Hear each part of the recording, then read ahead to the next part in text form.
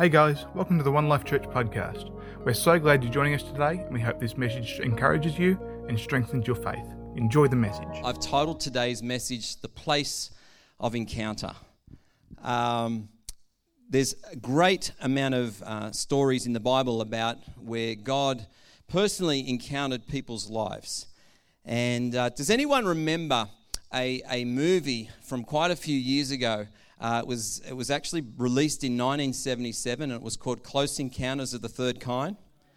Does anyone yet remember that movie? And there's one scene as a kid that I remember because I was extremely young when that movie got released. I didn't see it until a little bit later in life. You know, there's that scene where the mothership's down on the ground and they've got the big board that they're communicating with the ship, and you've got bah, bah, bah, bah, bah. You remember that? And I just recall that scene and how, you know, engaged I was. Oh, this ship is actually engaging with people and they're making music together. And it's really, really interesting that we can be so captivated by making some sort of encounter with something that's extraterrestrial, something that's out of our normal sphere of understanding. You know, there's so many people that invest so much time in looking into space to see if there's life out there. What's really interesting, actually, when I started to think about that movie was those 5 tones were chosen by a composer by the name of John Williams after trying about 350 of the approximately 134,000 possible 5-note combinations available in the 12-tone chromatic scale. So there you go. It just didn't randomly happen by chance, even when he came up with that song. Actually, John Williams was really well known for another composition of music, and I'm just going to see if I can get this right this morning.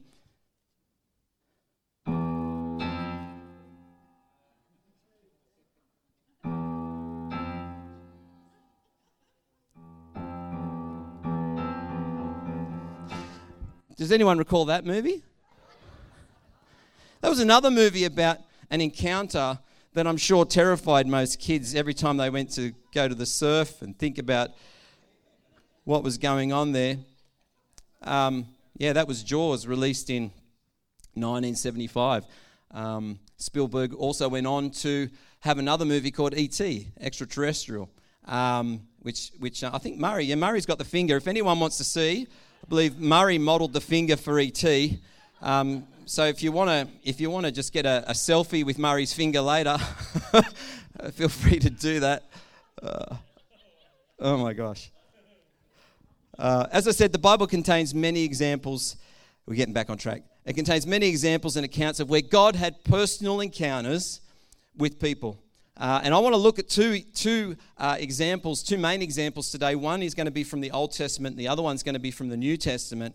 But God, at various times throughout history, has actually revealed himself in a personal way to people. The actual word is called theophany. And for those of you that want to know that, it's a visual manifestation of some sort of God revealing himself to man. He revealed himself to specific people at specific times for a specific purpose. And I want to think about that for our lives this morning, because I know for myself, I've had moments in my life where I have personally encountered God's presence. And I pray that that can happen on a daily basis for us as believers. But I believe that there are other moments where we just come into another whole realm of God's manifest presence. And I just believe it's a place of encounter where God just wants to come and revive us and get us on track with a few things. We know in the book of Genesis, chapter 3 and verse 8, that we hear here where God used to meet with Adam and Eve in the cool of the evening. And it says here, when the cool evening breezes were blowing, the man and his wife heard the Lord God walking about in the garden. So they hid from the Lord amongst the trees. Now, this was after they had actually partaken of the tree that they were told not to partake of. And so they had sinned, they'd missed the mark. And we can assume that if God's revealing himself to this couple at this point in time, that he was in the regular practice of revealing himself to these people. And I just think about that just for a moment, what that would have been like.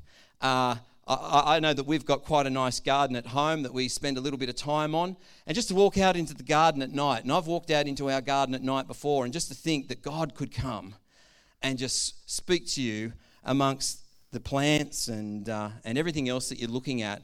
God is a God that desires to encounter our lives. As this was, as I said, after Adam and Eve had actually fallen, it's reasonable to suspect that God had met with them like this in like manner prior to that too.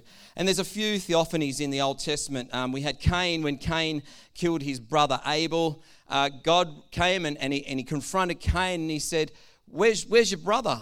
What's happened to your brother? And he goes, well, who am I? Am I my brother's keeper? So God actually revealed himself to Cain at this time. We know that God revealed himself to Noah, told him to build an ark. He revealed himself to Abraham and his wife Sarah. And also, surprisingly here too, that God revealed himself to Hagar, which was Abraham's concubine, who had Ishmael. And when she went out into the wilderness, God revealed himself to her as well. We know that Moses, God revealed himself to Moses in the burning bush and spoke to Moses from the burning bush. We know the nation of Israel was guided by a pillar of fire at night and a pillar of cloud by day, which were manifestations of God's presence. It would be kind of cool, wouldn't it, to see something like that? God descending over Mount Sinai as well. God reveals himself to people. And in the New Testament, we pick up the story about Saul as he was on the road to Damascus. And if you want to look at that this morning, it will be up on the screen as well. But in Acts chapter 9 and verse 3 to 9, it says, but on his journey, now just for a bit of context, for those that don't know, Paul had been going around and rounding up Christians, rounding up people who were of the way, and suppressing them, jailing them, killing some. We know that Stephen was stoned at this stage. Saul was on his way to Damascus to round up some more believers. And says, but on his journey, as he neared Damascus, a light from heaven suddenly blazed around him, and he fell to the ground. And then he heard a voice speaking to him, Saul, Saul, why are you persecuting me? Just let me tell you, it's not the voice from heaven you want to hear. He says, who are you, Lord? He asked. I am Jesus whom you are persecuting, was the reply. But now stand up and go into the city, and there you'll be told what you must do. His companions on the journey stood there speechless, for they heard the voice, but they could see no one. Saul got up from the ground, but when he opened his eyes, he could see nothing. So they took him by the hand and led him to Damascus. There he remained sightless for 3 days, and during that time he had nothing either to eat or to drink. What's really interesting from Saul's encounter with Jesus on the road to Damascus is that he became blind. And, Saul was someone who later on when he became Paul would go to great lengths to say that, out of all Jews, I'm as Jewish as you can get. He didn't mind actually saying it and breaking it down for us in terms of how Jewish he was and how staunch he was in the ways that were disciplined and the ways that would follow the Torah and would follow all the laws. He was so proud of the life that he had lived, and yet here he is struck down with blindness. And I believe that he would have known, Saul would have known at that time what that blindness meant to him. See, when I read that scripture, I just sort of thought, maybe there was a bright light, and that could have been it. And he could have just been blind from the bright light. But I believe there's more to that, because blindness is actually a covenant curse, and it's mentioned in Deuteronomy chapter 28, 29, verses 28 to 29 in chapter 28, and it's for disobedience. And he says, I will strike you with madness and blindness and confusion of mind, and you shall grope at noonday as the blind gropes in the darkness. See, I believe that Saul would have understood that his blindness was a representation of his disobedience that he had been partaking of in terms of what Jesus was trying to do on this earth, what God's Spirit was trying to release, and he was hindering that. And so what was Saul's reaction at this point in time. We read the text that he goes into Damascus, but he fasts for 3 days. And see, I just believe that there is such a transition of heart when Saul has this encounter with Jesus that he humbles himself. And I think that when we think about, encounters with God, they're not just, wow, that was some pretty lights, or wow, I got goosebumps, or something to that effect. But Holy Spirit, what are you wanting to show me? What are you wanting to bring to my attention? What are you wanting to reveal to me at this time? What sin? What is in my life that you want to deal with? See, I believe there are moments in our life where the Holy Spirit comes, and I know it's been the case for myself, and it's a matter of waiting on him and allowing the Holy Spirit to reveal things in you and allow the Holy Spirit to purge you. And so we know the result was that Saul, he fasted for 3 days, and he eventually got prayed for and received his sight back again. The other person I'm going to look at this morning is Elijah. And Elijah was an amazing prophet in the Old Testament. He did so many amazing things. What's more amazing too is that Elisha says that he wants a double portion, who was Elijah's understudy. But we're going to look at Elijah just after he actually killed the 450 prophets of Baal. Some people might recall that story. If others don't, you might want to look it up at a later date. But just for time this morning, we're going to pick the story up from where Elijah had just finished killing these prophets of Baal. And there was an evil king around at the time, a wicked king around at the time, and his name was Ahab. And he was married to a Sheila called Jezebel. You've been around Pentecostal churches for any length of time. You've heard of Jezebel. And she's not a real popular person. But here in 1 Kings chapter 16, verse 1 to 18, when Ahab got home, he told Jezebel everything Elijah had done, including the way he had killed all the prophets of Baal. So Jezebel sent this message to Elijah. She was pretty keen on the prophets of Baal. May the gods strike me and even kill me if by this time tomorrow I have not killed you just as you have killed them. And then we go on. Elijah was afraid, verse 3, and fled for his life. He went to Beersheba, a town in Judah, and he left his servant there. Then he went on alone into the wilderness, traveling all day. He sat down under a solitary broom tree and prayed that he might die. It was an amazing turn of events. Anyone that's ever read this story, it still gets me. I've had enough, Lord, he said. Take my life, for I am no better than my ancestors who have already died. Then he lay down and slept under the broom tree. But as he was sleeping, an angel touched him and told him, get up and eat. He looked around, and there beside his head was some bread baked on hot stones and a jar of water. So he ate and drank and lay down again. One thing you've got to realize, this is not unusual for Elijah, just to get these Uber Eats like this. Previously, some ravens came and fed him. You can read that in a few chapters before this. God arranged some ravens to come and feed him, and so this wasn't foreign to him to be fed this way. Then the angel of the Lord came again and touched him and said, get up and eat some more, or the journey ahead will be too much for you. So he got up, and he ate and he drank, and the food gave him enough strength to travel 40 days and 40 nights to Mount Sinai, the mountain of God, where he came to a cave where he spent the night. That certainly was some Uber Eats, isn't it? 40 days and 40 nights. But the Lord said to him, what are you doing here, Elijah? Verse 10, Elijah replied, I have zealously served the Lord God Almighty, but the people of Israel have broken their covenant with you, torn down your altars and killed every one of your prophets. I'm the only one left, and now they are trying to kill me too. And this is what he gets told. It says, go out and stand before me on the mountain, the Lord told him. And as Elijah stood there, the Lord passed by, and a mighty windstorm hit the mountain. It was such a terrible blast that the rocks were torn loose, but the Lord was not in the wind. After the wind, there was an earthquake, but the Lord was not in the earthquake. And after the earthquake, there was a fire, but the Lord was not in the fire. And after the fire, there was the sound of a gentle whisper. When Elijah heard it, he wrapped his face in his cloak and went out and stood at the entrance of the cave. And a voice said, "What are you doing here, Elijah?" Verse 14, he goes on again.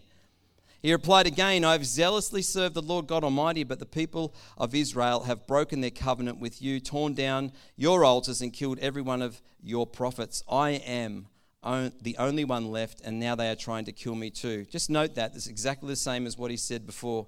Then the Lord told him, "Go back the same way you came and travel to the wilderness of Damascus. When you arrive there, anoint Hazael to be king of Aram. Then anoint Jehu, grandson of Nimshi, to be king of Israel, and anoint Elisha of Shaphat from the town of Abel Meagol to replace you as my prophet. Anyone who escapes from Hazael will be killed by Jehu, and those who escape Jehu will be killed by Elisha. Yet I will preserve 7,000 others in Israel who have never bowed down to Baal or kissed him." Thanks for your patience with that. That was a really big bit of scripture to get through, but just to ground you on this interaction that Elijah had with Jehovah on this mountain. And have you ever found yourself running from something? I've found in my life sometimes, when there's been danger around, I want to flee. I want to get away. They talk about the fight or flight response. The fight or flight response. Anyone ever experienced that in their life?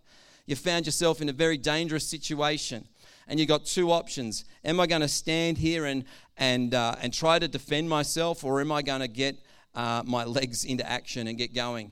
I know I've been in a situation once before where I actually feared for my life, and I saw rage in someone's eyes like I have never seen before.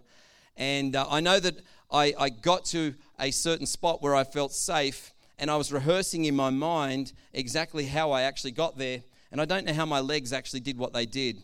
Because I remember actually running through our workshop at the time many years ago when I was only an apprentice, and jumping from a car stand to another car stand like parkour. And we can do some pretty amazing things when physically when we're trying to get away from something.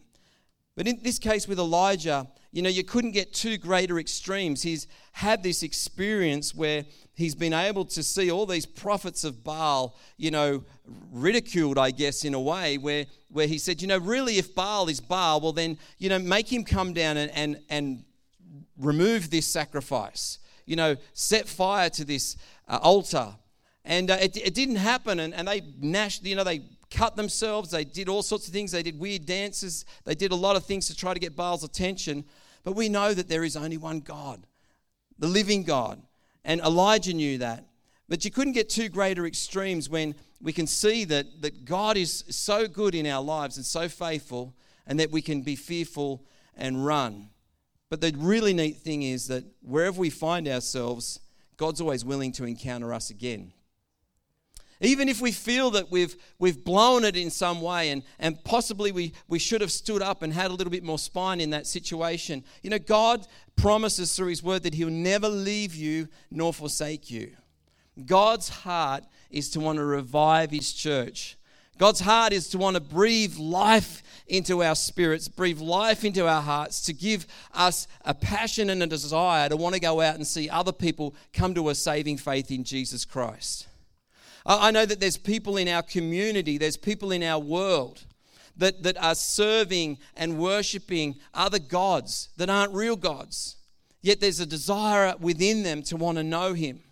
And just even a couple of days ago, Tim Griffiths actually shared with me from Eternity News, a Muslim guy and his family, and a whole heap of people that were connected to that family who Jesus came and revealed himself to them in a dream. A personal encounter. People, if we're hungry enough for truth will show up. And it's a challenge to my life, because I know there's been times in my life where I've positioned myself, or there's been a season and we've experienced, or I've experienced a personal encounter with God.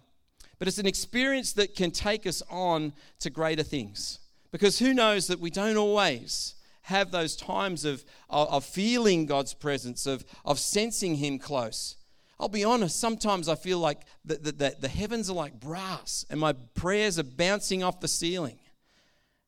Rest assured that just happens. It happens sometimes in life. But God is still faithful. God is still good. And I'm thankful for those times when we can encounter him and he can remind us that he is still faithful and he is still good. And I believe that this is what God was wanting to do in Elijah's case. He was wanting to remind Elijah of who he was. What I find really interesting is Elijah's response. On both occasions, Elijah says exactly the same dialogue. And we have a moment where it wasn't enough that God just said to him, Elijah, what are you doing here? But we see then God actually goes and reveals himself. We see rocks, we see earthquakes, we see fire, we see wind. And still, the still small voice comes. And I'm just so thankful for the still small voice that comes and speaks to our hearts. Sometimes we want all the fireworks. Sometimes we want all the lights. But just the still small voice of our Saviour speaking to us. So what can we learn from encounters with God?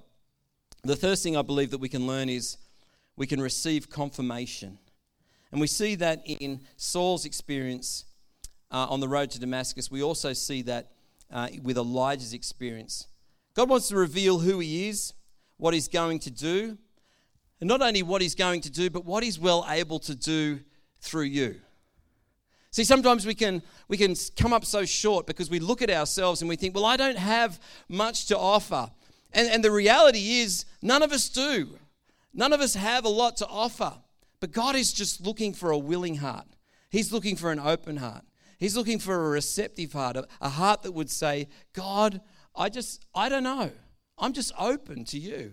I'm just surrendered to you in this place right now. And I just want you to come. And I make myself available to you. It's at these times I believe that the Holy Spirit just wants to bring confirmation to our lives, remind us of who God is and what he's able to do through us. I encourage us, church, to be a people that continue to ask God for vision, continue to ask God just to dream a big dream in him. Dream what is possible. Look at this town that we live in. Look at the neighbors that you live and do life with. God, what is possible for your Spirit to do in and through these people's lives? What's possible for you to do through my life? God, confirm. God wants to bring confirmation to our lives. The second thing I believe he wants to bring is commission. God wants to commission us. What's his intention? His purpose? He wants to make his purpose made known to each one of us. Not only made known to us, but I believe that God wants us to own it as well. If there's one thing that the enemy would want to do, he would want to take away your identity. It's the first thing that he seems to attack Jesus on after God said, this is my son in whom I'm well pleased. He goes into the wilderness and he says, well, if you really are the Son of God. And see, we've got to be reminded about the commission. Jesus said to go into all the world and preach the gospel. Now that responsibility doesn't just fall on the shoulders of the pastor or people in lay ministry. It falls on every single believer to be a shining light for Jesus. God wants to commission our lives. He wants to confirm who he is to us. I believe that the will of God will never lead us to where the provision of God doesn't follow. And sometimes we can find that we can have a dream or we can have a vision about something and God will impart a picture into our lives, and the enemy wants to come along straight away and say, you couldn't do that because of this. There's this deficiency or there would never be enough interest in that. There'd never be enough whatever. Forget whatever there would never be enough of. God, when he plants and he imparts a vision into our lives, he's well able to resource us for it. And I want to encourage us, church, to be a people that are not afraid of holding on to the promises that God has for each one of us, the commission that he has for us. Allow him to show himself and reveal who he really is to us in a personal way. The third thing that I'm looking at this morning is confidence. God wants us to have confidence in who he is. You know, it's not in respect to our own natural pedigrees or proficiencies, but in his providence and power. God's in the habit of using everyday people. And this is the really great thing that I like about faith in Christ, is you don't have to be some highfalutin legend. You just have to be a person that's open to the Holy Spirit, a person of simple faith, a person who is desiring more of God, to allow him to come, to allow him to build confidence in our lives in who he is and what he's able to do. I'm so thankful for God's providence. I'm so thankful for his power. But we need to be reminded and reorientated on where our help comes from, that it's not all down to us. And I believe that in many respects, Elijah's response was like that. Because even after God revealed his power to him, Elijah still went on to say, but I'm the only one that's left. And sometimes we can feel like that. We can feel like, am I the only one that's willing to come to prayer meeting on a Tuesday night? Am I the only one that's willing to, serve my neighbor? Sometimes it can feel like you are doing things on your own, but God wants to remind us that there's a bigger plan at play, that he's moving on other people's hearts, that he's moving on other people's lives. It doesn't all come down to us, but it does involve us leaning in to all that God wants for us. So have confirmation. We receive confirmation from him. He commissions us and he gives us confidence. The writer of Hebrews had this to say, Hebrews chapter 11 and verse 6. He said, "For the one who comes to God must believe that he exists." And get this, that he proves to be one who rewards those who seek him. See, this morning, how hungry are we to seek his presence?